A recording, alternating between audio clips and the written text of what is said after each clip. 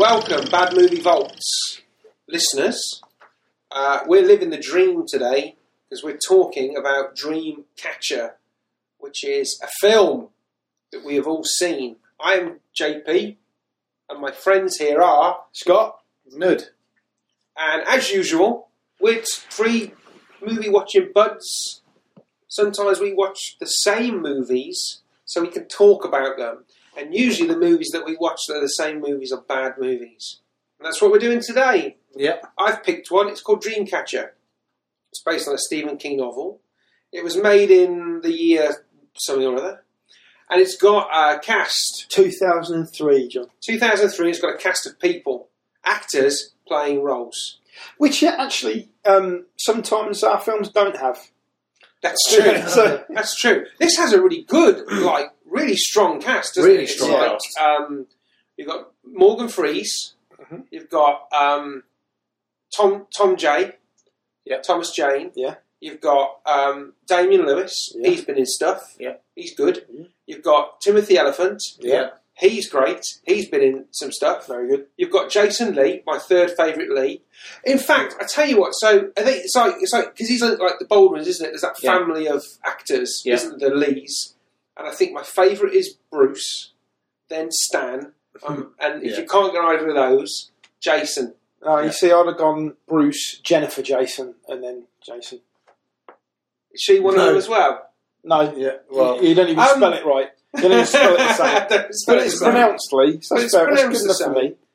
Sir Thomas of Sizemore. Yeah. He's in it as well, isn't he? Yes. One of the Wahlbergs, I forget which one. Donnie. It's like loads. Where's he in the film? Oh, he's done it. He did it.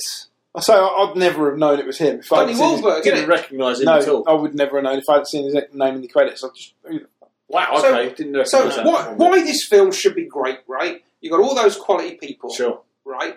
In a film based on a Stephen King book, box office, gold. This is Stephen King we're talking about. Hands on the tables on the card here. Yeah. I don't always think BTY. Stephen King is as good as people make out. I think he's quite hit and miss with his books. And I think in the 90s, which is when the book was written, he made some weird shit in terms of books. Okay, so here's the thing. The Langoliers. I am massive. Tommy I'm a massive apologist for Stephen King. I love Stephen King. Okay. And I find it very hard when I am reading them to tell a bad Stephen King book from a good Stephen King book. Because the voice that he tells his stories in, that kind of twangy main voice, I find that, to read, I find that very kind of almost insidiously soothing. Sure. So I kind of buy the bullshit when I read it in his books. Yeah. The thing about Stephen King for me, because I haven't read all of his stuff by any means, but I do like Stephen King. I like his style. And like you say, his characters are great, and his prose is fantastic. The sayings and his mannerisms are brilliant. I don't think he knows how to end them half the time. He comes up with a fantastic idea, and then at the end, it's like, oh, it's a giant spider. Yeah, I think if we're going to talk about the faults, there are faults. Yeah. The fault that he crams too much stuff, he has too many ideas, and he wants to put them all in. So he doesn't edit himself very well. Mm. And also the fact that he always wants to reveal what he's got. Yeah. So he always wants to show you his cards. And actually, we all know the scarier thing is the thing that you don't see. Mm. So when, like you say, he always shows you it's aliens, or it's a giant spider, or it's this ungodly being that can appear as this, or whatever it is. Yeah. He always shows you what it is. And that can be effective. In some of his books it's effective, in some of his books it's a little less effective. But I think you're completely right. Some of his books are shit, some of them are good. But me, as a reader, I find it hard to tell which are the shit books and which are the good ones. Right. And it's often not until the film distills all of that down into a couple of hours that I realise that the book I read and loved was shit. Because the film produced from it, which has faithfully adapted it, is shit. Yeah. And that's exactly what happened for me with Dreamcatcher. So like I was saying, great cast. Lawrence Kasdan directing. William Goldman writing a screenplay. William Goldman This should have been amazing, but it's a fucking disaster. And most of the reason why it's a disaster is the mess that the original book is. But I remember reading Dreamcatcher and just kind of digging it. There's aliens, there's shit weasels. There's people talking in that Stephen King style drawl. There's a bunch of friends that went through an incident when they were kids. They're now as adults, that's changed them, and they're broken in some way, and they've got to come back and do something together that was foreshadowed. All that kind of cool stuff. Yeah. All that cool King stuff. When I read Dreamcatcher, I was like, this rocks. And then I watched this film, and I realised that actually, this is a mess of ideas plagiarised from all over the place. And also from Stephen King's own work. So it's a little bit Stand By Me, it's a little bit it. It's the 90s, so there's a bit of X-Files, all that government stuff, that's all thrown in here. Alien. To the point where he names this red virus Ripley. There's loads and loads of different thoughts and ideas, memory palaces. Some of them interesting, some of them shit. But we're going to use them all. We're going to bundle all these fuckers into this story. And does any of it make sense? No, and it doesn't really matter. And when I'm reading the book, it didn't matter. When I'm watching this film, all those inconsistencies and problems and issues just are massively, glaringly, horribly obvious. Yeah. I mean, so that was my experience. I saw this at cinema. I think I might have. And I read the book, and I've read almost every Stephen King book, and I love Stephen King. And I'm always excited when a new film adaptation of Stephen King comes along. Like, I was super thrilled that when I went to see it. And I really enjoyed that. I thought it was great. A great adaptation of one of my favourite Stephen King books. So I went into Dreamcatchers with expectations of this is going to be another great Stephen King roller coaster ride, right? And it was so terrible that I kind of went, oh, hang on, this is awful. And you know what? The book must have been awful too. Yeah. And that's happened to me a few times because I'm very forgiving of it when I'm reading it. Yeah. I don't see the faults so much because I'm enjoying the bit that I'm reading right now. I'm getting a lot of enjoyment from it. Well, you absorb a book a lot differently to how you absorb a film. Yeah, sure. Yeah. So, what about you, Guy? I mean, it's a shit show. Did you see it before now? Well, like I said, I like Stephen King as an author. Haven't read all of his stuff. Never read this book. Never watched the film. So I only saw the film this week in preparation for this podcast. So I've got no memories of it. But what were your impressions of it from watching it this week? I actually, I'm not going to say I thought it was good, but I thought it was a laugh. I enjoyed it. Definitely a laugh. Yeah, I say. I think the film is entertaining. Yeah, it is. Yeah. It is. I think it's a mess. It is, and it is, like you say, borrowed from a lot of different. I mean, I did think when I was sitting watching it myself, I thought, well, this is very Stand By Me, and this bit's very it, and this, I was getting that from a lot of different scenes, but I didn't. Other than that, I was just enjoying watching. You were just along for the ride. Yeah, I was just kind of the thing with Stephen King. Yeah, I wasn't trying to read anything into it. I was just watching it and having a laugh. Yeah. I think when you first said you wanted to do this film for this episode, I was like, I've never seen this film, never really heard much about it. But then as I was watching it, I started getting memories of seeing it before. I can't remember where or how long ago. I might have seen it at cinema. It's one of those films I might have gone to cinema, watched it and forgot the moment I left. But I think one of my friends the other day was, because he likes a lot of Stephen King stuff, but he said that it was based on one of his not so good books, that he wrote a bunch of alien-ish type stuff around the late 90s. So like Tommy Knockers. And so there's two books, actually they were separated by quite a few years, but there's two books that Stephen King has not disowned, but he has said of all of his books they're his worst books. And he says the reason they're his worst books is because they were heavily written under the influence of drugs. The first one is Tommy Knockers. Right. And he admits that he was coked out of his tits whilst writing Tommy Knockers. So he says, that book doesn't make a lot of sense. And with Dreamcatcher, so Stephen King was in an accident where a truck driver had an animal in his car that he was trying to control and wasn't looking where he was going. He hit Stephen King. And he hit him really badly. and he was in hospital for a really long time with like pins in his legs and pins in his body.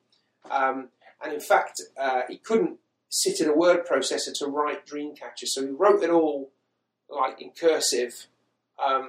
So he wrote it all with in handwriting. He was goofed up on oxycodone, so on really powerful painkillers when he wrote Dreamcatcher, and he admits now that definitely had an effect on the writing, and that it's not a very, very good book.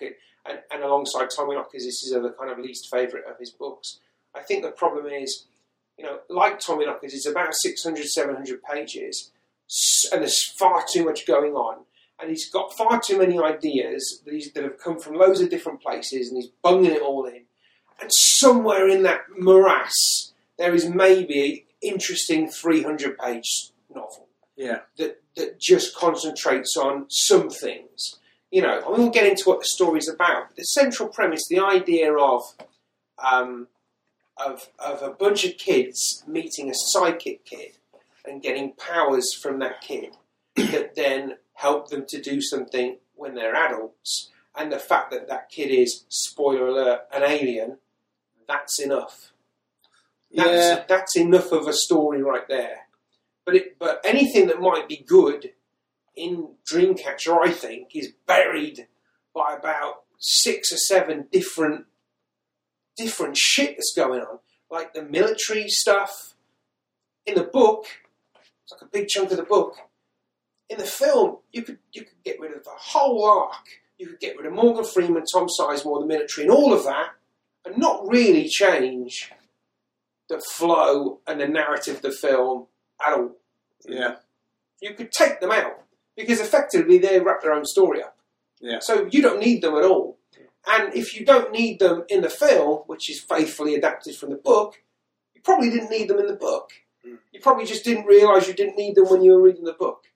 And I think that's the problem. He's coked up on oxy. Yeah. And he's just writing like a demon. Yeah. All this chisel because he wants to put it all in and he doesn't want to edit himself at all. And then you end up with this. And then when you try and put all that into a film, it's fucking tonally, it's all over the place. Plots are picked up and then they're dropped again. The film doesn't know if it wants to be funny or serious. It's Lawrence Kasdan, so maybe he wants to make the big chill, again in a cabin. But it's also got aliens erupting out of arseholes, so you've got to put that in. And do you make that funny, or do you make it serious, or do you make it some sort of weird half-bred, halfway house? And then you've got King Damian Lewis channeling King Leonard Rossiter or something. Yeah. Doing. Here's a British guy doing the worst British impression you will ever hear anywhere. And it's all just fucking madly jumbled and bumbled in.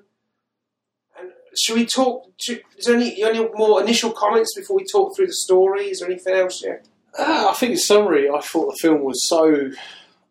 Oh, God. It was just a mess. It's just... You've said it already, so it was just a mess. And I thought all the alien stuff was just... bonkers. It's bonkers, isn't it? It's just bonkers. Yeah. Like the first 20 minutes of the film I found intriguing.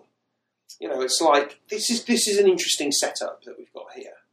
And then it goes fucking batshit crazy. Yeah. That by the time you get to the final act, you're so far from where you started. It's almost impossible to imagine we've gone from A to B in a couple of hours. It's like it's been so mad, so many weird directions and thoughts and ideas thrown in, and so many things that are raised and dropped and actually don't have any relevance really to the story when you stop and think about it for a minute. Yeah. Scotty?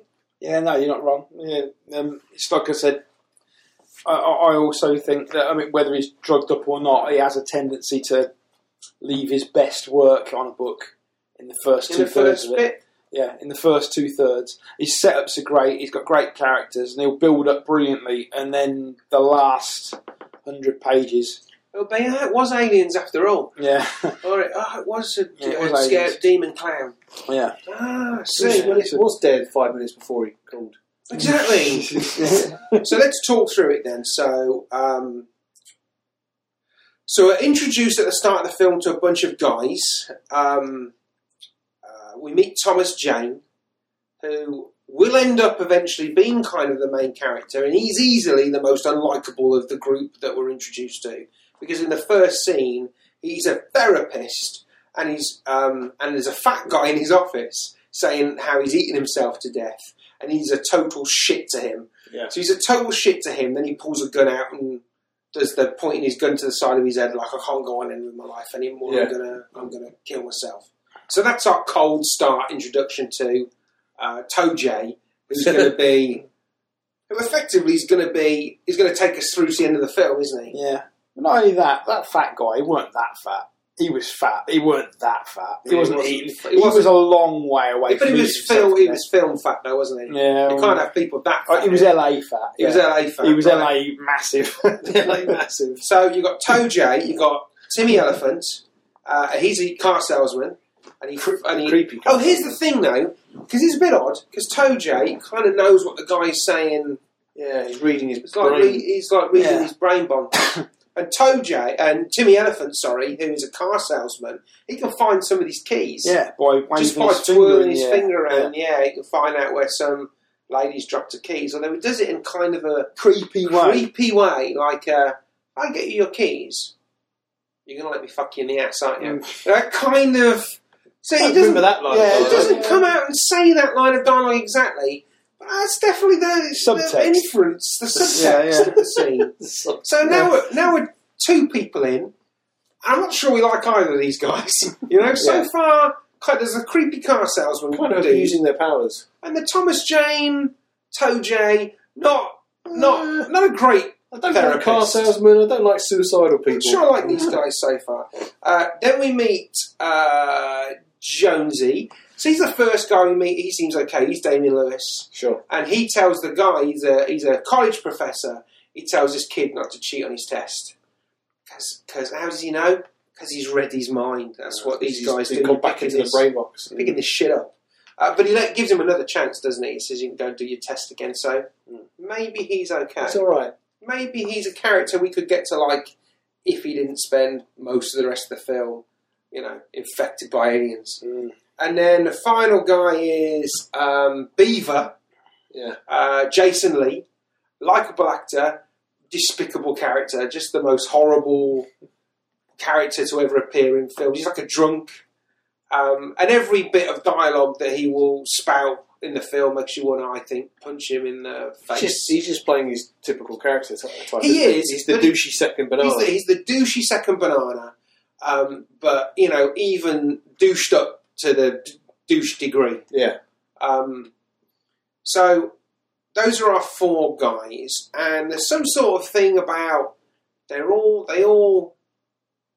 mates. And Jonesy and Toe-J have a conversation about going to see Duddits at the weekend.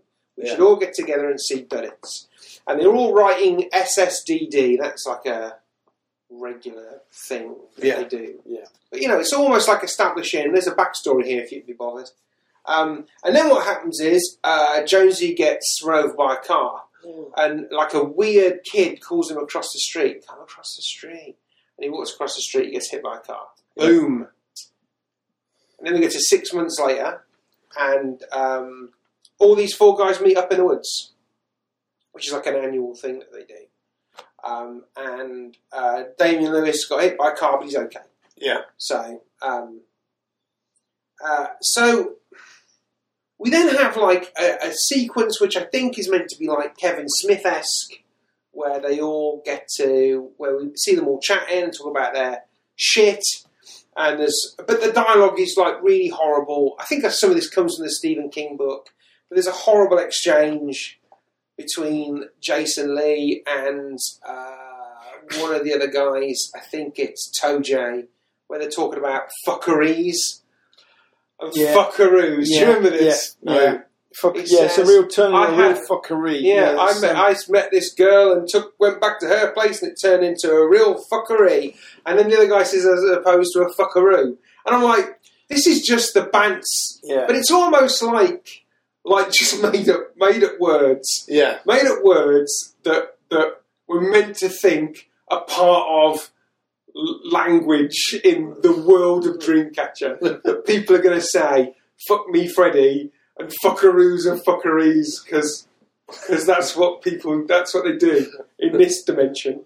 And it's all horribly cringy, good old boy kind of Stephen King speech. Also, don't you think Jason Lee, he's like their pop culture expert, but he knows nothing about pop culture. You know, he's kind of like the nerd. Yeah. He doesn't even know Telly Savalas' name, so he's like a shit nerd. I don't think he's like the shit nerd character. But then the other thing that I thought was funny about this is you watch it and you kind of meant to buy into these guys as like a unit. Yeah, they're close friends. They're the heroes of the film. Yeah, and the film gives you, I think, no idea or impression about who is more important and who is more important. So they're all equally important. They're not, because some of them are going to get bumped off. Yeah, like minutes away from getting bumped off, and some of them are the stars of the film that are going to carry us right through the movie, and one of them's the hero. Yeah. But there's no real... Yeah, the film doesn't sort of signal who's the main character. And in fact, the main character is going to be Thomas Jane, who I think is the blandest and most hard to like. Or there's not really a characteristic about him to kind of glom onto. And he's going to end up being a kind of star, which I thought was not very well done. No. Anyway, and they also, and here's the thing as well, this film is like 95% exposition in every single line of dialogue is talking to the audience. Like, there's a great example of this when they're sat around the table and they start talking about memory warehouses. And Jason Lee, Beaver, says, memory warehouse? What's a memory warehouse? And they all go, you remember about the memory warehouses from back in the day. And it's like, I really don't remember what they are, memory warehouses. Well, let me tell you, I have a memory warehouse. This is Damien Lewis's character. I've got a memory warehouse where I keep all my memories in my head, and I visualise it like an actual warehouse with actual files with memories in them. And I can move them from one place to another to remember them better or forget about them. And this is literally exposition. This is literally a conversation at the audience. Yeah, isn't it? He's saying, I had to make room for some more memories or something, so I had to clear them out and put them in my in my furnace or something. Doesn't he actually show you in his own head removing files? You see it happen. Yeah. It's almost like that comic strip, The Numbskulls. Or Meet Dave or something. There's literally a tiny version of him in his head moving files around a giant library of files. Yeah. And you know what? I don't mind that. I think that's actually not a bad visualisation of things. Right. It's kind of a bit bullshitty. But if it was in a film other than a crazy alien invasion film with 100 different things happening, it might be quite fun. Well, when was the book written? Late 90s. So 98, 99, yeah. So have you got any idea when Hannibal was written? Was it before that, wasn't it? Because I sort of get the feeling that he just lifted that straight from Hannibal. Because the whole section of Hannibal is all about Hannibal Lecter's mind palace. Yeah, I think a lot of this is completely plagiarised from loads and loads of different sources. Yeah, I think he might have read Hannibal.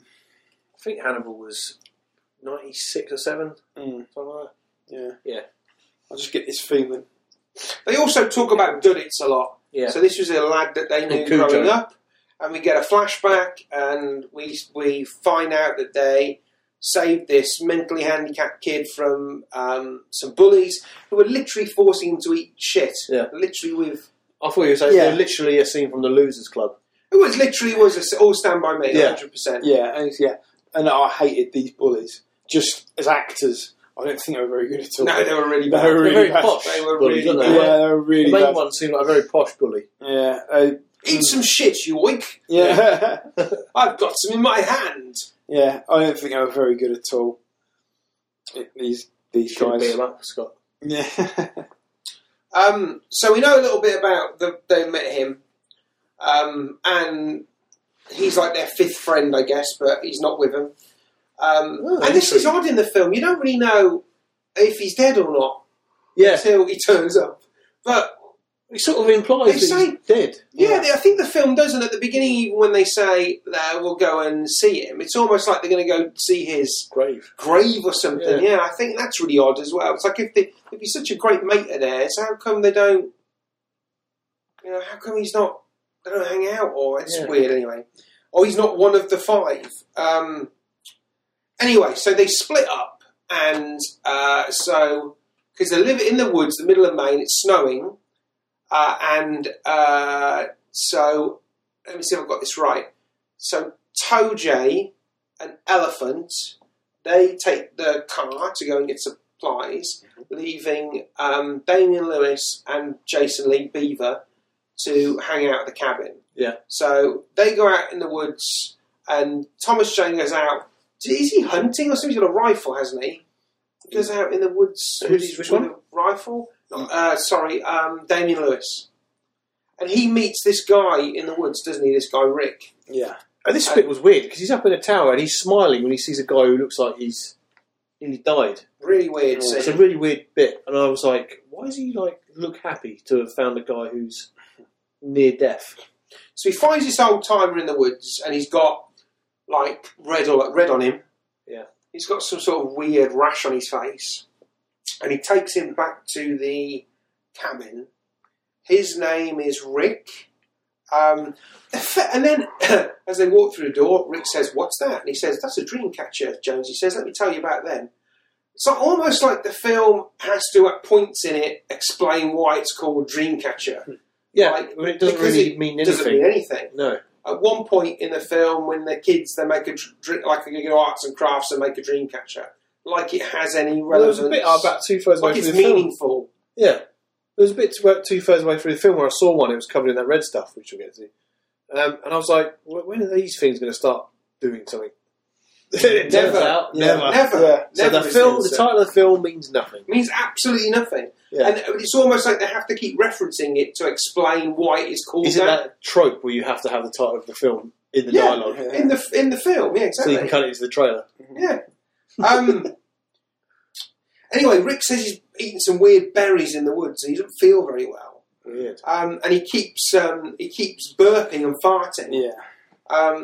So when Jason Lee comes back from wherever the fuck he's been in the woods, they can have some funny dialogue about how this guy who clearly is in really bad shape is doing really smelly trumps. Yeah. And this is an odd thing in the film as well, is that these guys react with humour to almost everything horrific that happens. So this guy needs help. Yeah. He needs to go to a doctor's or something, and they're just laughing. I mean, they put him to bed, don't they? And they just make a load of jokes. It was a weird bit because he's clearly very, very unwell. He's very unwell. But the film seems to make... Well, I mean, if you're going to have somebody very ill and you want it to be, I don't know, like some drama there, you don't have the character fart a lot and make it comedy.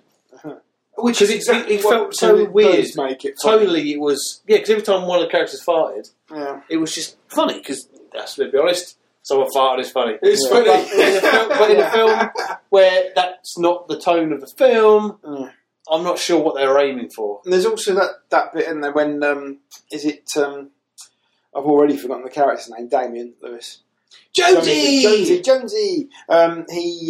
sits the guy down on the chair, doesn't he? And it's just he burps in his face or something. You notice his chest is really swollen.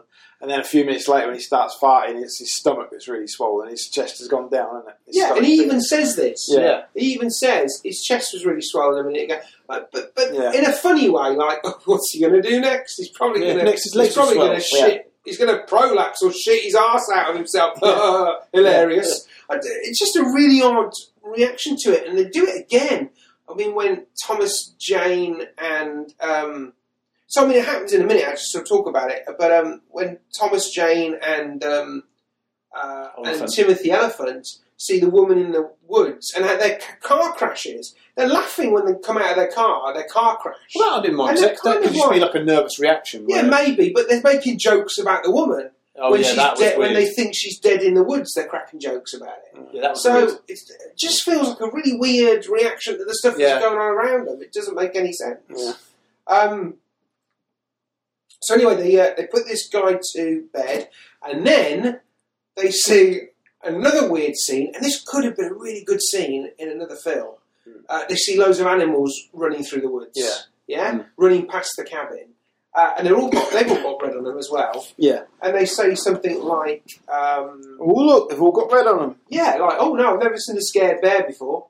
That's his reaction. Yeah. Ooh. And look at that. And Cujo, the talking dog. Have you not seen enough films and read enough news reports to know that if animals are all running in one direction, you should probably be joining them? It's the world-ending shit. Yeah, you see. Animals not eating each other and all going in one direction is world-ending shit. Yes. Yeah. And you need to sort it out. You need to get your bags. Don't just go, the bears look scared.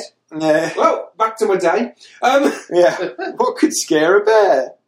Yeah. And we're also... So, incidentally, we'll come back to this when we talk about what's going on in the film, because the fact that the animals have the red thing on them and nobody is controlling the spread of that kind of makes everything that happens in the rest of the film a bit of a nonsense. Yeah, I mean, I'm going to say, because I'm not entirely sure what that red stuff's supposed to be, for a start. It's the infection of what? That then causes the growth of the worm things.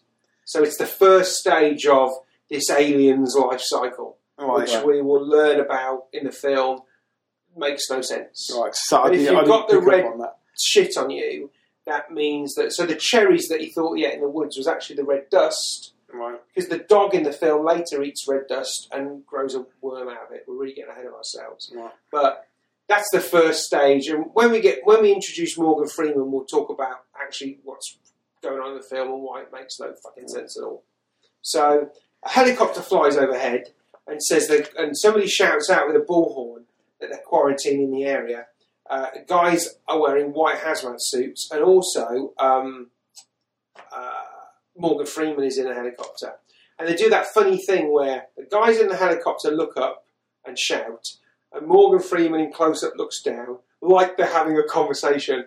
Like that's a thing that actually happens. Every time, every film that has a helicopter in it has this scene where people are looking out and like they're actually in a two-shot. Like they're having a conversation with each other. They're really not. So they said the area's quarantined and the helicopter flies off. And we're meant to be, I think we're meant to be intrigued and maybe a little chilled by this. The animals are running, there's hazmat guys, there's a helicopter, the army's involved. This could be really cool. But it's just followed this bad fart comedy scene. Yeah. So the tone is really all over the fucking place here. I don't really know what we're supposed to... I think it was the main problem with the film. Was one of the two main problems. Because then we're going to have to shift tone again, because when they go back inside to the cabin, there's blood everywhere, and the guy has moved from the bedroom to the toilet, right? So they go in the toilet to see if he's all right, and he's sitting on the toilet, and then he falls over, and his whole asshole is blown out. And I mean, it's like now suddenly we're here again, and it's not in a Cronenberg-y way. It's in a yuck. Look at this, his ass is blown out kind of a way. And there's a monster in the toilet. Yeah, of course. So, of course there is. There's a monster in the toilet. We don't see it, but there's a monster in the toilet. So he shut out a monster. Yeah. So now Jason Lee has to go and sit on the toilet, right? While Damian Lewis goes and gets some duct tape, except he calls it friction tape, which I just loved. I'm going to go and get some friction tape. Right. And then you stay here, Beeve, and don't get off that toilet. Yeah, don't try and get any toothpicks, no matter what. Now, here's the thing. Oh, God, here's the thing. So, all the way through the film, for reasons, Jason Lee's character's been chewing on toothpicks annoyingly. Yeah. And here, he's got toothpicks, but he's dropped them all over the floor. Yeah. And they've all gone in the pools of shitty blood. Except for maybe a couple. And he can't quite reach that couple without getting off the toilet. That would be the last thing on your mind. I've really got to chew on a toothpick right now. There's a giant turd-burglar monster in the toilet. And whatever it is, it's big and it's strong because it's lifting him up. It's lifting the toilet, you know. Yeah, it's making it. What the hell are you trying to do to get a toothpick? How badly do you need that toothpick? It's stupid. So I think this makes more sense in the book, because in the book he's a recovering drug addict, and the toothpicks are his crutch. So he needs to chew toothpicks because if he doesn't chew toothpicks, he's going to start using again. Right. So has he got any drugs on him there then? Has he got any drugs on him there? No. No, Right, it's just a don't you need to foible. worry about it. It's just like a foible. He has to have a toothpick. Don't think he needs to worry about it so much. Is what I'm saying. But here's the thing. In the book, King can write inside this guy's head and go, I'm in this situation. I've got to chew that toothpick. I've just got to because it's a compulsion. He's got to do it. But obviously, none of that's in the film, and it's just like what? There's no tension here because you as the audience are thinking, just leave the toothpicks. You don't need them. Just stay tight on the toilet and don't let the thing out of the toilet, and you'll be fine. You don't need these. You've just been chewing them, but that's like your character thing, like fucking Kojak sucking a lollipop. Sure. One of the reasons why you accept it in the King book. It's stupid, but you accept it more, I think, because there's some explanation the behind way it's written. And in the film, it's just fucking madness. Because he gets off the fucking toilet to grab the toothpick. And of course, the monster comes out of the toilet. And what is it? Giant worm thing with teeth. And I say giant, it's like as big as... It's about 3 foot. About 3 foot. Yeah. About as thick as like a mug. Yeah. Sure. Yeah. Thick as a mug. Thick as a mug. Head as thick as a really big turd. It's about as thick as a really big turd that might have plastered out of someone's ass. And what does it do? It fucks you up. It fucks Jason Lee up. Yeah. That's for a fact, toothpick or not. Takes his fingers off on it for a start. Takes his fingers off, yeah. And by the time... which he reacts to weirdly. He sort of looks and realises his finger's gone, and instead of like just freaking out and screaming, just carries on fighting the monster. So it kills Jason Lee, fucking eats him, and then Damien Lewis turns... No, Damien turns up and then the thing's between them. And then it kills him in front of him, doesn't he? That's right. And then he turns around to run out, and he runs into like a giant 9-foot alien grey. Yeah, why not? And at this point, I'm like, no. Worm thing kind of slithers around the alien grey to the top of his head and opens its big teeth mouth trace thing. And then it suddenly all puffs into red dust. Yeah. Puff, like that. And then Damien Lewis inhales the red dust. None of this made any sense to me. What the fuck just happened, movie? What is going on? I've just accepted that we're in a situation where there's an infection and the infection causes worms, teeth, worm creature things to erupt from people's arseholes. Right. Okay, I'll accept that and then we're going to deal with that, right? But what's the next bit of the life cycle? But now, here comes an alien grey. Yeah. Right. So now we know we're dealing with aliens, we can get into this whole fucking mess of shit. Because we get introduced to the military, they're on the scene, and they've got a group called Blue Boy, or Project Blue Boy, or something like that. Thankfully, Tom Sizemore has just been recruited to Project Blue Boy as their new leader, and he don't know everything that's going on, which is fantastic, because the boss, Colonel Curtis, Morgan Freeman, can spend the next 15 minutes exposition dumping on the poor sod, and of course, on us, the audience. So, cha-ching! So basically what happens is Morgan Freeman, sporting the most ridiculous eyebrows that have ever been committed to film, spends about 15 minutes telling us about his 25-year war with the aliens, and that they have recently crash-landed in the area and are spreading their infection. So, what is the shiz with these aliens? Well, I can't make head or tail out of it. I can't explain these aliens in this film at all. Let's try and break it down. There's a red dust, which if you inhale or eat, starts the alien process. Right. But also, the aliens seem to be able to turn into red dust. Well, this is what I don't understand. Because they can puff, and then suddenly they're just a cloud of red dust that gets inhaled by Damien Lewis. Yeah, I mean, in the Alien films, it's a very clear life cycle. Absolutely. So here we go. So the alien dust then infects a person, and eventually that person will shit out a creature, that worm. They call them, Morgan Freeman calls them shit weasels in the film. So a shit weasel, right, will grow and then lay a bunch of eggs, right, from which little shit weasels will come. Right. And we see a big shit weasels, so we know that they just get bigger. Right. But if the shit weasels lay eggs, and the eggs have little shit weasels in, why do you need a gestation period in another host?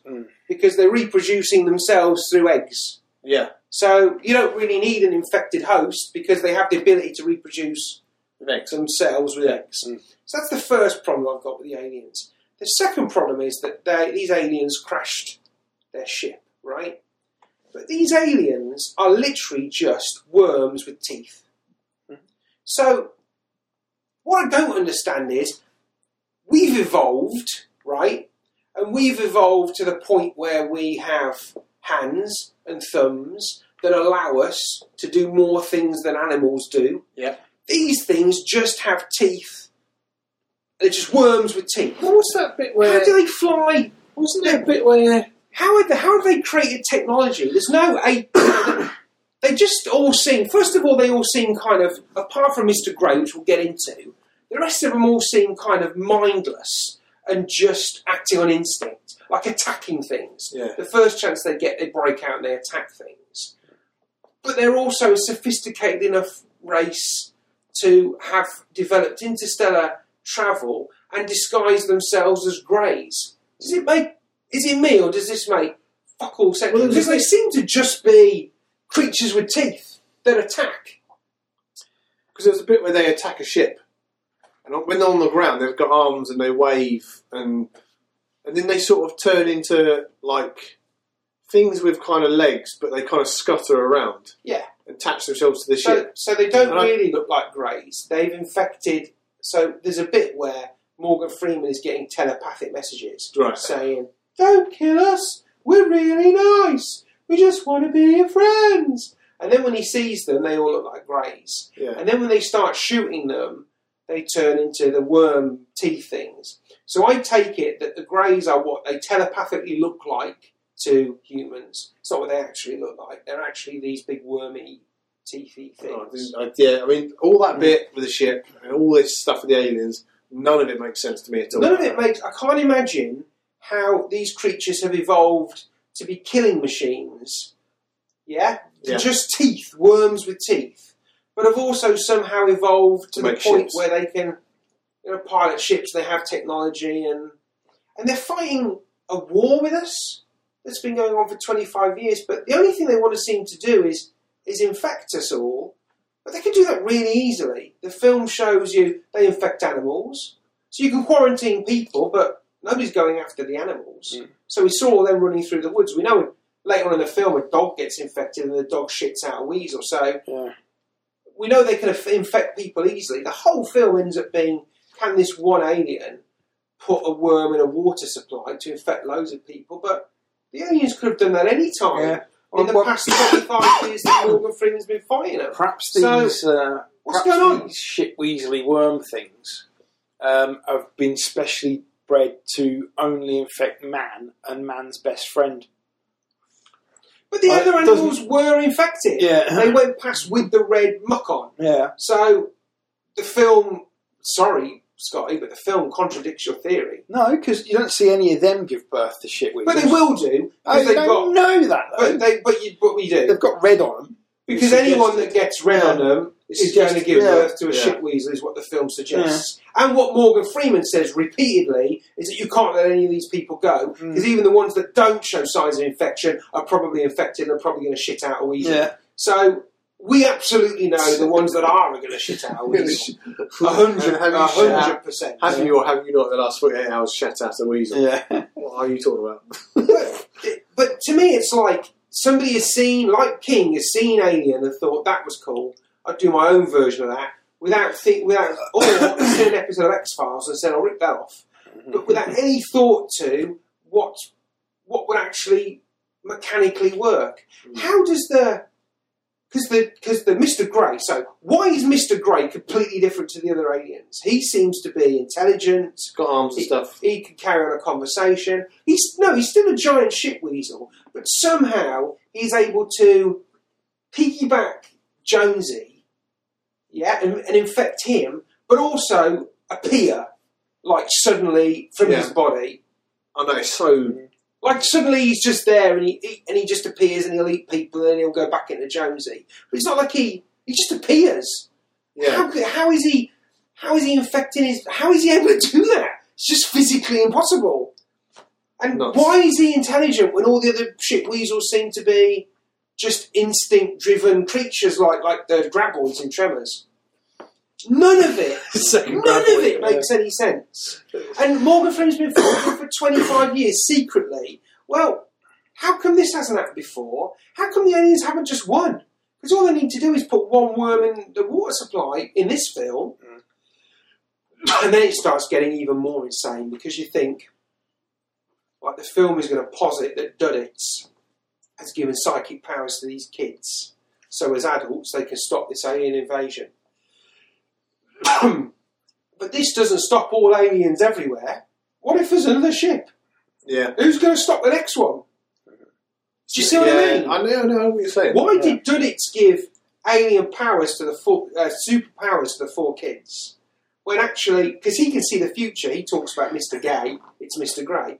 If he can see the future, he knows two of the kids aren't going to amount to anything. Because Jason Lee's dead already and Timothy Elephant, spoiler alert, is about to get eaten. So he doesn't need to. All he needs to do is give powers to Tojay, because Tojay's going to have something to do with the end. And he also needs to give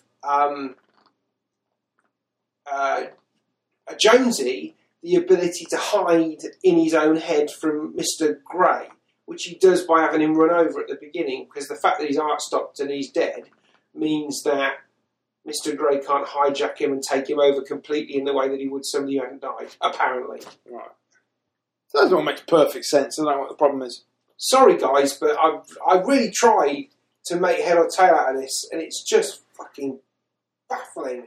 And the thing is, there's so much exposition in the film. For that much exposition, to then still have a story that makes no sense is fucked up. It's because all the exposition goes towards all the details, but there's no bigger picture of explanation. Because the next scene is the craziest bit of exposition so far, in that Tojay and Timothy Elephant have found this woman in the woods and crashed the car. So Tojay goes to get help, and he leaves Timothy Elephant with the woman. And Timothy Elephant decides to get drunk on his own with this nearly dead woman, and then chooses to explain to her his whole past backstory with Duddits, the fact that he thinks Duddits is an alien, and that Duddits gave them a bunch of powers, he thinks, to help them prevent some horrible thing happening in the future. He literally says that. It's like a recap. Yeah. He's literally bringing the audience up to speed. Okay, in case you're not following it, because there's a lot going on. Here's what's happening. And then he goes, I've got to go and have a piss. Yeah. And then obviously another shit weasel comes out of that woman's arse and bites his dick off, or tries to. And this is the thing again. It's fucking all over the place. Now it's funny again. Now we've got dick biting shit weasels, and I'm starting to lose the will to live. Yeah. I mean, it's kind of fun, but it's also like you just want to punch the screen. Like, get your shit in order and make a proper film, because you're wasting so much fucking talent. You know, the film looks beautiful, the DP's great. You know, they've had William Goldman writing it, all these great actors in it. Fucking sort it out, because this is embarrassing. You're all embarrassing yourselves right now. Fuck you, movie!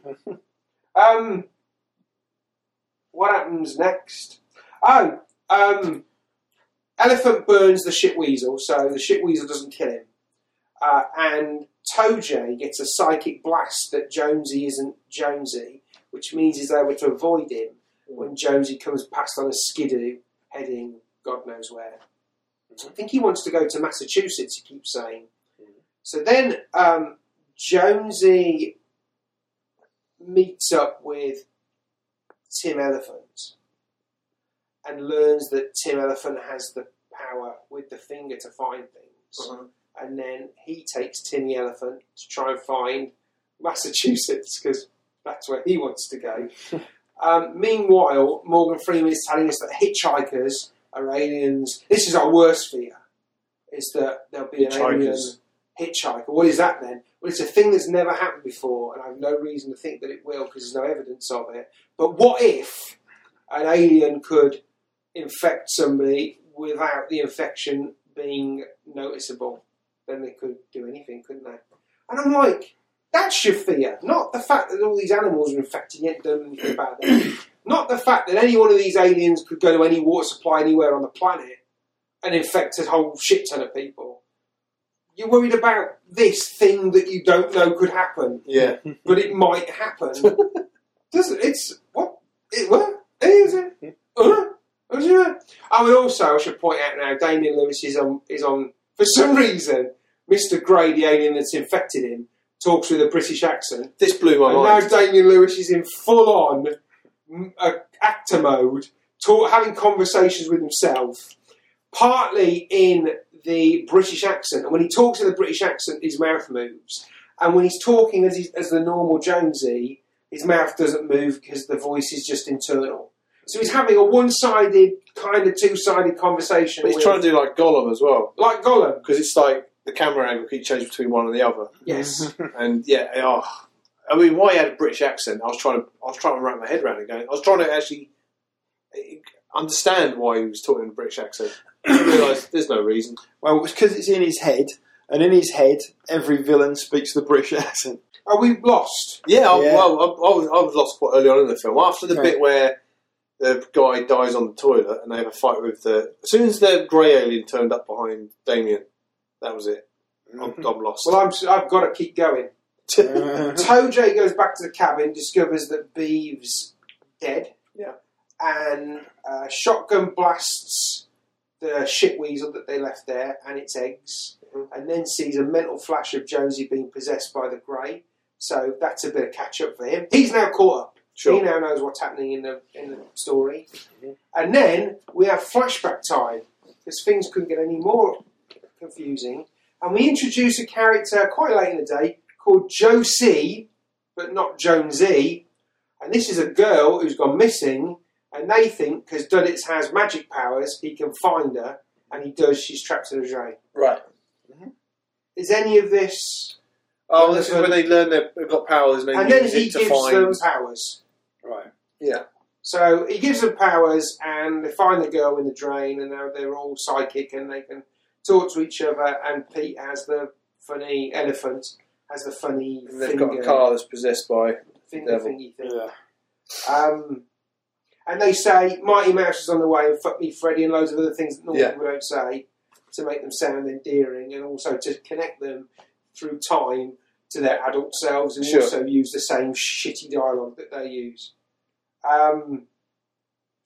Then we have the bit we've already talked about where Morgan Freeman kills all the aliens that are trying to convince him. They've been at war with him for 25 years, and they're implanting suggestions in his head that they're nice. Like, we're nice, we're not going to kill you.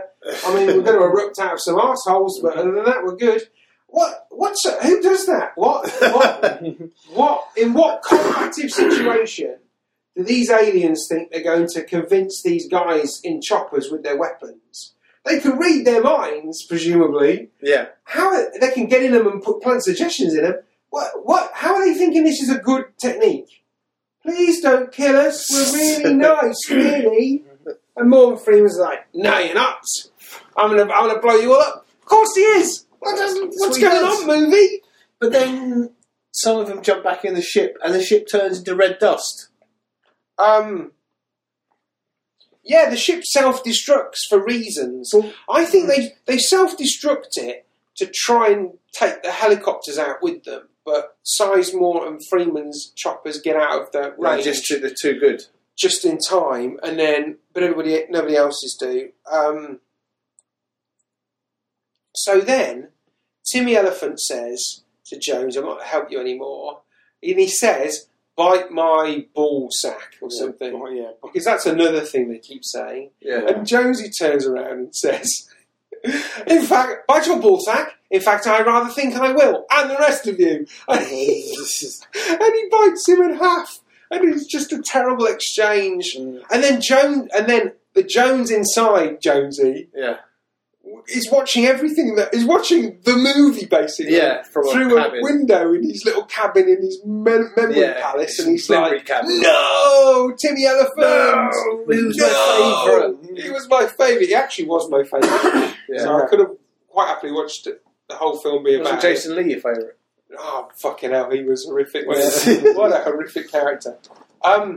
Anyway, I love that this alien is going to go, I think I will bite your ball sack. And the rest of you as well. What to ask with a British accent. So that basically, like I've written here, anyway, we're now left with Toe-J as the only character to give a shit about. It's a bit of a shame. And maybe Jonesy, trapped in his own brain, kind of. Jonesy finds a truck driver and he says, "Excuse me, governor." He calls him governor. Where is he getting this shit from? He goes, "Excuse me, governor. Can I get a lift?" And then he morphs into this again. I don't know how he does it at will. He morphs into this alien thing and eats him. He's got a dog with him. And for some reason, the driver is transporting animal carcasses that have the red dust on them for reasons. And he gets the dog to eat the red dust. Yeah. This will become pointlessly relevant later. Toe-J is captured by the army. You see, the whole army thing, it doesn't get introduced till like an hour into the film. Yeah. It takes up most of the next hour, and I think you could drop it all, because I don't think any of it helps the narrative of the film at all. But Toe-J is captured by the army, and he reads Sizemore and Freeman's minds as they walk past. And then but Morgan Freeman somehow senses he's being mind read, and he acts a bit weird. And Tom Sizemore says, "Are you all right?" And he says, "Yeah, I'm just getting too old for this shit." It's even nicking lines from other films. I noticed that. Oh, really? You can say that? Are you gonna? That's what I thought. Are you gonna say that? Are you really gonna do that? Are you gonna keep that in? Yeah. Is that okay? Yippee-ki-yay, motherfucker.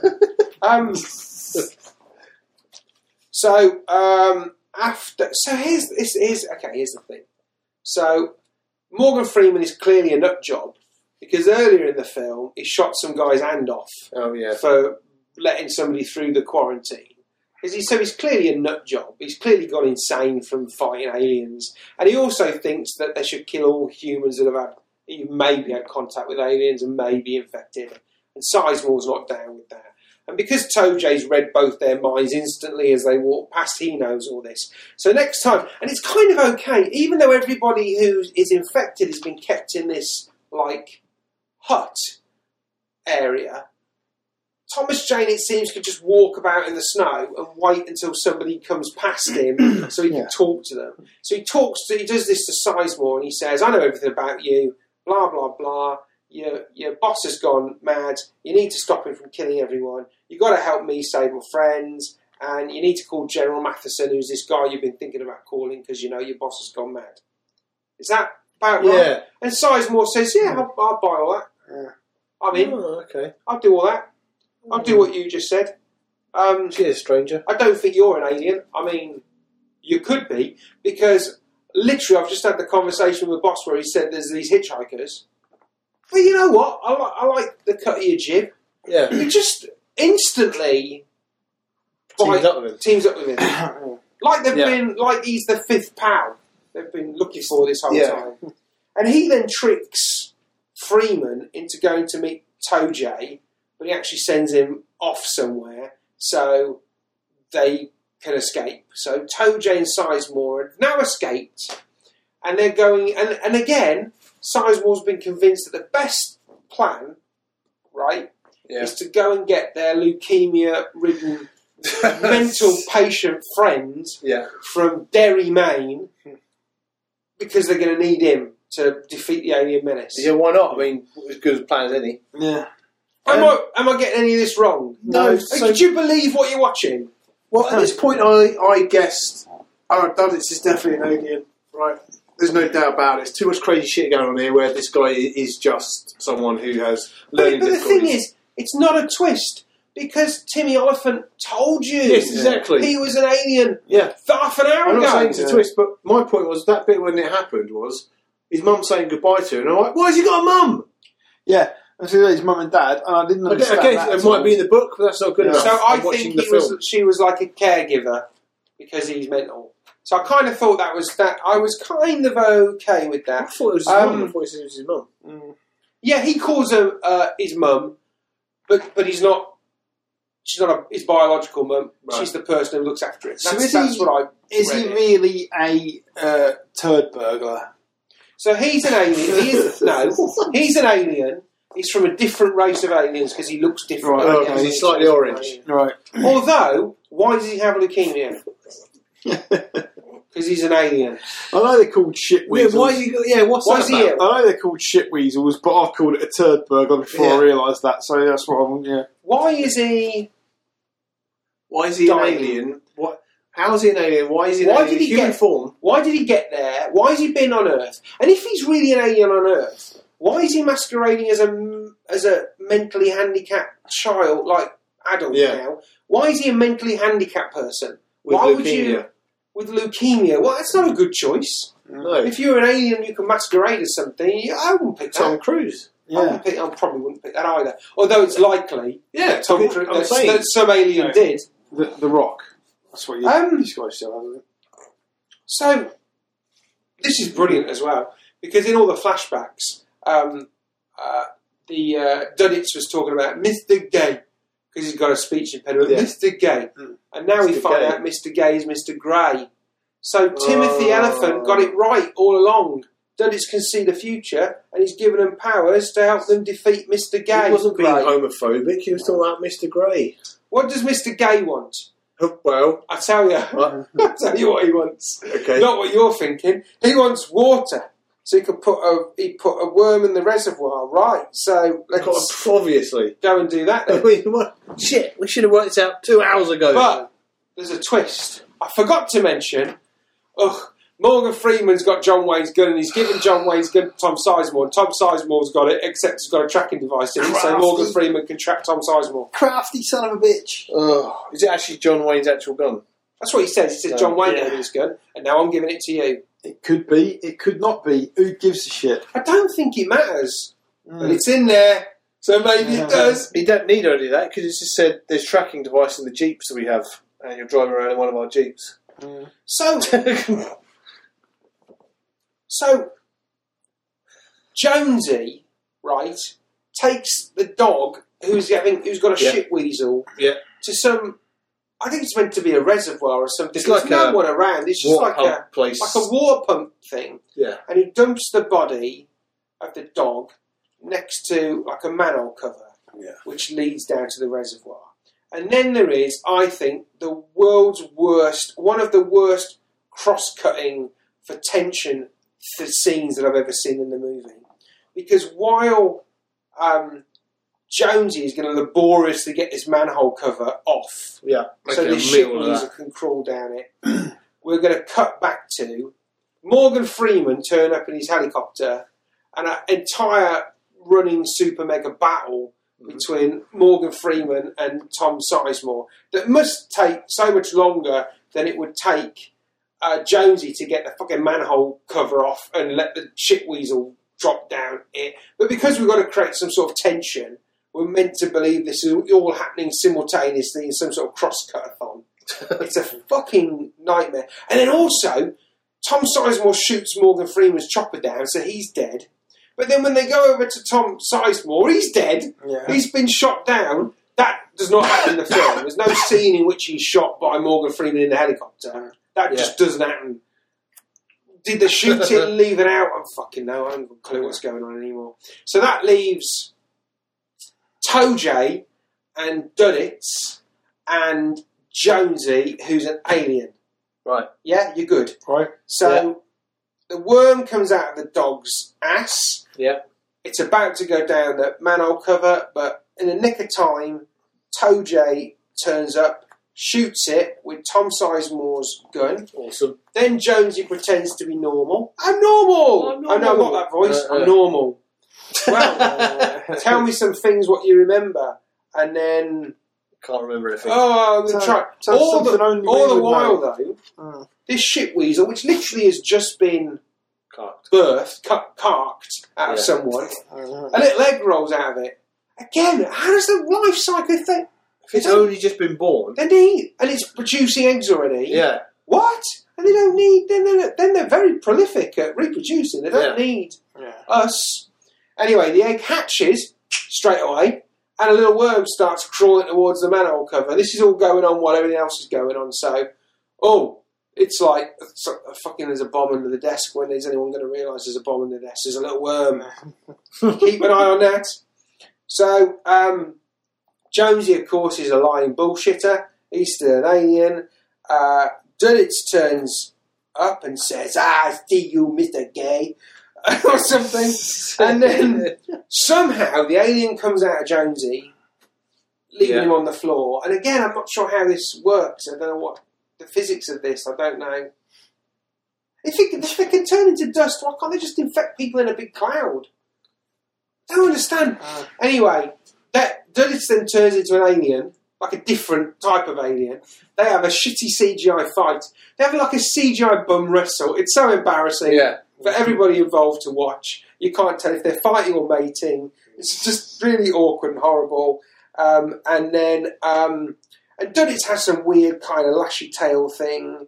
And then they both look ridiculous. And Dulwich kills the other alien, and then he dies. And then they turn into dust. They both explode and turn into dust for reasons. And then Tojo looks at Jonesy and says, "Jonesy, but is he really? Or is he still got an alien?" No, he's not got an alien because he treads on the worm. Yeah? And he smiles like, "Yeah, I'm back." Slam, cut, end credits. Yeah, and I was like, "Whoa, what?" Really abrupt ending. Yeah. Like, we're done. We're done. There's no coda here. Yeah. We are fucking outsy. We're done. We've tidied that up. Have done and dusted. Every loose end. Put a bow on it. Put a fucking bow on it. We are out. What ever-loving fuck did we just watch? Yeah, what was that about? You literally come out of it like shell-shocked. I've listened to you explain it. I think I had a better grasp on it before you started talking. Oh, I'm so sorry. But no, I didn't. This film makes no sense. Really, none of it. The whole alien thing, I don't know why do they want to infect us? What? What? Why? Why any of it? I've got no idea about any plot. I don't know anything. I can't tell you a thing about the plot. I can tell you I felt really sorry for that dog. The one that got infected. Because he's not a very good driver, is he, Mr. Gray? And it's like three or four times that dog flew off the seat and hit the dashboard.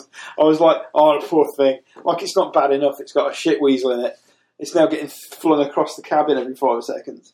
So I think The Thing is another film that he's happily plagiarised here. Because the dog's exploding and all that kind of stuff.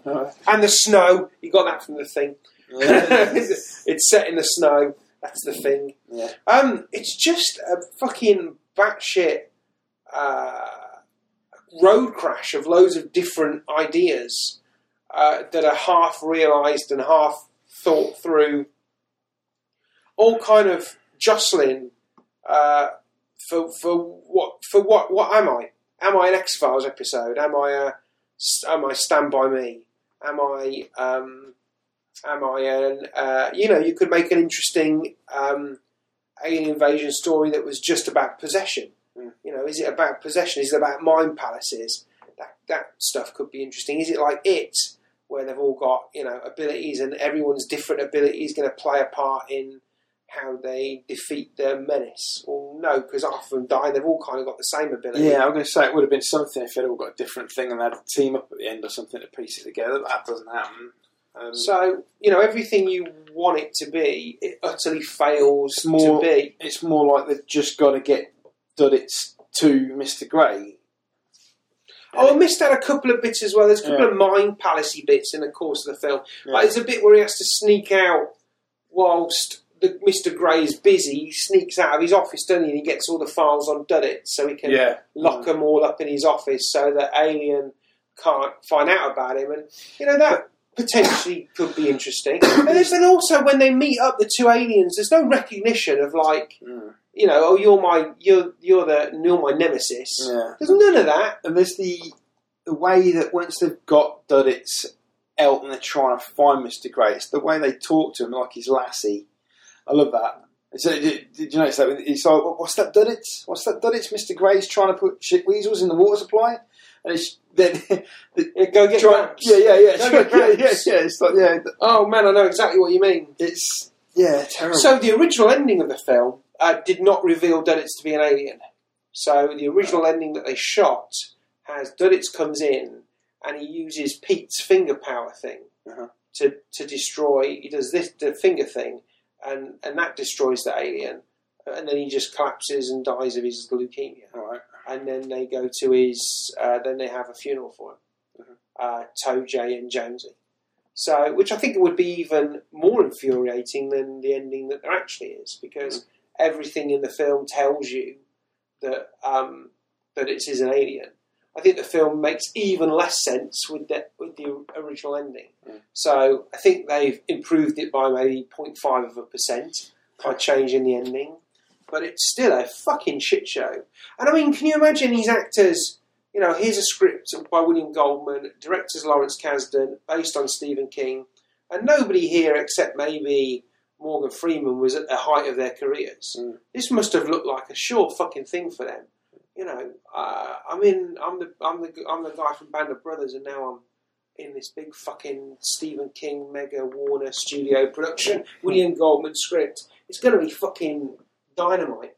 Timothy Oliphant's got to be done what? Had he done Deadwood by then? Maybe. He definitely done Go. But, he's like, this breaks him as a serious film actor, maybe, or, fucking horrible. It's just a horrible, shitty shit show. It's a horrible, giant, shitty fart with blood in it. It's a shitty fart with... So you know what the original... All over someone's toilet floor. This book was originally called? The original title. Attack of the Shit So Weasels. the original title was Cancer, and it was all about King dealing with his illness from getting hit by the car. And he says that he wrote the whole book for the scene where Jason Lee's on the toilet and the shit weasel's in the toilet. Right. Because he said, the next taboo is going to be what's in the bathroom and people having a shit with blood in and realising they've got cancer and things. And, that's stuff that really scares people, so that's what I'm going to write about. But there's no sense of that. No, but he's not the one. Jason Lee's not the character who shat blood. No. But no, the character who did... I know what you're saying, but... My point more is that what he's trying to do here is Cronenberg. Because Cronenberg does body horror really well. That fear of... invasive. Of things going wrong. Like the fly of the wholeness of the body being changed or perverted, or and he utterly, I think, fails to deliver on that. But he also fails, I think, to deliver a kind of fun, because there are fun movies with shit aliens, like Slither, the James Gunn film, with Nathan Fillion is a hoot.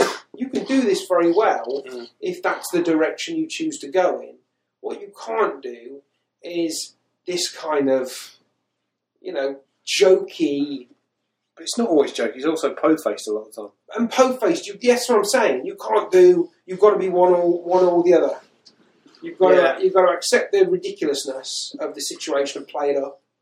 And you can still play it up and have the characters treat it, be po-faced in the treatment of it. You can still make that funny, if the point is to make it funny. But I don't know what this is. I've not got a clue what it is. I did enjoy it when I watched it. There's a lot of stuff in it that I laughed at or thought was amusing. Yeah. Damien Lewis's bonkers accent. You know, the fact Was that that bit at the Lawrence- beginning when he first got it? He first got taken over. He's sitting there on that skidoo, and he looks around like the Terminator. Then suddenly he just pulls a big And Cheshire he just grin. pulls a big cheesy grin. Yeah, I and then love. just I drives- thought that was hilarious. I was like, "What the fuck is going on?" Also, too many wipes. Oh, Did you notice all the yeah, wipes? Star Wars wipes. Yeah, Oh, Star Wars wipes, Lawrence. Leave it alone now. no, You can't go back. You got to keep No. going forward, man. yeah. Don't That do shit it. works in Star Wars because Star Wars was a homage to matinees.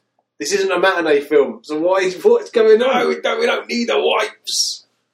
So, what's your final thoughts on It's, Dreamcatcher then? it's one of those films that makes me sort of have a weird lucid feeling of when I'm ill. You know, I've got a bad flu or something. I'll sit and watch a film. When you try and watch a normal film and you're ill, and none of it kind of is clicking.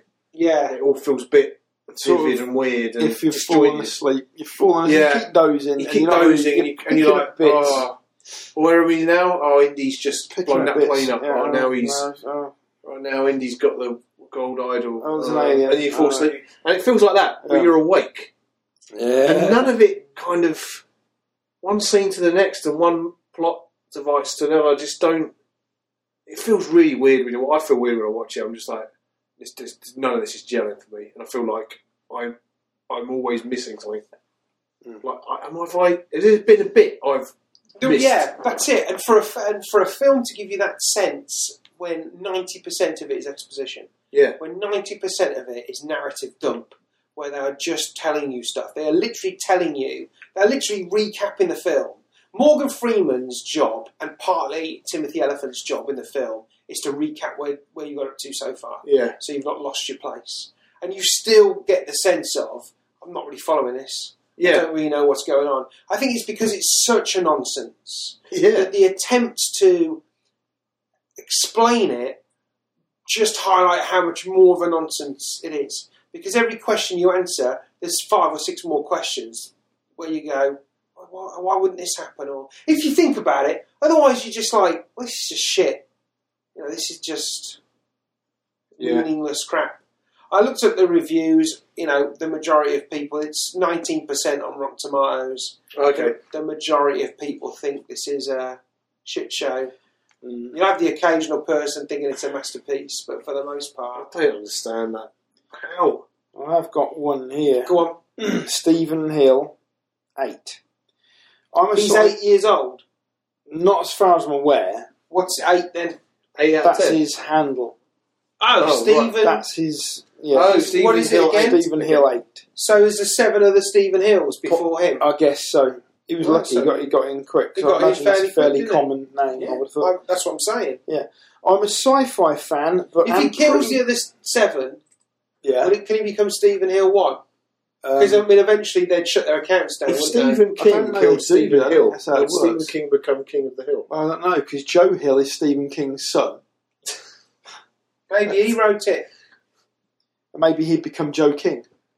I don't know, anyway. Anyway, I'm a sci-fi fan and pretty discriminating. Often, years will go by where I don't like even a single sci-fi film that comes out. wow, This what a one life scared he's and living. welled me. Doesn't just rely on special effects, but has a good plot and at least decent acting. I don't see why this film was rated so poorly unless other viewers didn't know ahead of time it had a strong sci-fi bent. I didn't. Great storyline, Good marketing there then. eerie, memorable scenes, and a complex background story that evolves slowly but consistently throughout the movie through flashbacks from the main characters. Great way to condense the novel, I assume. Doesn't even know what he's talking about. A lot of the reviews I read were people saying that it was a typical Stephen King film adaptation, which is that they're usually hit and miss. And that was the sort of general comments from a few reviews, which I think is fair. I think there's as many duff Stephen King film adaptations as there are good ones. Nice start, but then things go terribly wrong. This movie starts very interesting, and then around the arrival of Morgan Freeman becomes almost total crap. I thought as well, right, this is how confused I got at one point when watching it. I got to about 1/3 of the way into it, and I started wondering where Jimmy Schmitz was, because I thought he was in it, and I thought that at the end he gets a nosebleed and crashes a spaceship. And it wasn't until I was about a third of the way into the film I realised I was thinking of the TV adaptation of Tommyknockers. Which I saw when I was quite young, when I was a teenager. So I was like, I'm sure Jimmy Schmitz was in it, and he gets a nosebleed and he crashes a spaceship. Where does this happen? The fact that your expectation didn't come to fruition, did that make you like the film less? I was disappointed. More disappointed. I was disappointed because I kind of just wanted to maybe reminisce on that memory that I had, quite a vivid memory of. All I remember was Jimmy Schmitz controlling with his psychic powers an alien spaceship, and he was doing it so hard that he got a nosebleed before he crashed it into something. And that's all I remember. There's actually a ton of 5-star reviews for it, though. There's a lot of people who, unironically, think this is a really good film. But most of them say that it is a really good adaptation of Stephen King's book. And I think this comes back to my initial thing, which was you can be very forgiving of Stephen King's faults because he knows how to write a good book. Right. And for me, watching this film brought to light what a shit show Dreamcatcher is as a narrative. But for other people, this could just be, because it's a faithful adaptation, they're so married to the kind of King book that they don't see its shortfallings even when it's condensed into the shit show that is Dreamcatcher the film. I think that's interesting. Most people who give it 5 stars says a really good, really faithful adaptation of the Stephen King book. Even Stephen King hates it. For the film? Oh, well, the book. Behind the book, Difficult to say because when you watch the documentary that's on the DVD, it's the usual, everyone's lovely to work with and aren't we all great and clever. Yeah. So he's not going to say, as the film came out, fucking I wrote this on Oxy and I was fucked. And I don't, I was literally off my tits. I was literally off my tits and I can't remember my name. That's only ever going to come out 10 years later on a Rolling Stone interview, isn't it? When somebody outright asks him any books you've written that you think are a shit show. So yeah, I mean, there's some funny stuff in it, but it's an interesting case study in how things go very wrong in movies. Yeah. So I also think this is a good example of if you stick too closely to adapting a book into a film, because often you do need to adapt it, not just translate it. I think you could get rid of all of the military stuff because ultimately it cancels itself out. Tom Sizemore and Morgan Freeman kill each other, which means that none of their narrative is needed in the film. It doesn't help you get from A to Z, does it? No, you don't need it. I think you could take all of that out and not change this film much at all. Mm-hmm. You could solve a lot of the problems. So if you didn't know the military had been fighting aliens, if you didn't know a ship had crashed, if you only knew what the aliens' agenda was based on what Mr. Gay told you, and if the threat was literally just him, then everything Duddits does makes sense. Because they've only got to deal with this one guy and they're sorted. Yeah. The fact that this tries to make it bigger than that, I think creates then loads of questions about, well, why haven't the aliens already done this? Or, why? What have they been doing for the last 25 years? You know, what do they want? Why are they doing this? All that kind of. How did they evolve? Why are they just big worms with teeth? Psychic big worms with teeth. What the fuck? What the fuckity doodah is going on? It's a fuckery. It's a fuckery, obviously. Fuck me, Freddie. That was Dreamcatcher. What are we going to talk about next? We don't know yet. We don't know yet, do we? We're going to leave it. We're maybe keep it as a surprise. Why don't you find out when we find out? Yeah. Yeah. We'll be back soon enough for another All right, episode. sounds good. Yeah. All right. Bye. Cheers.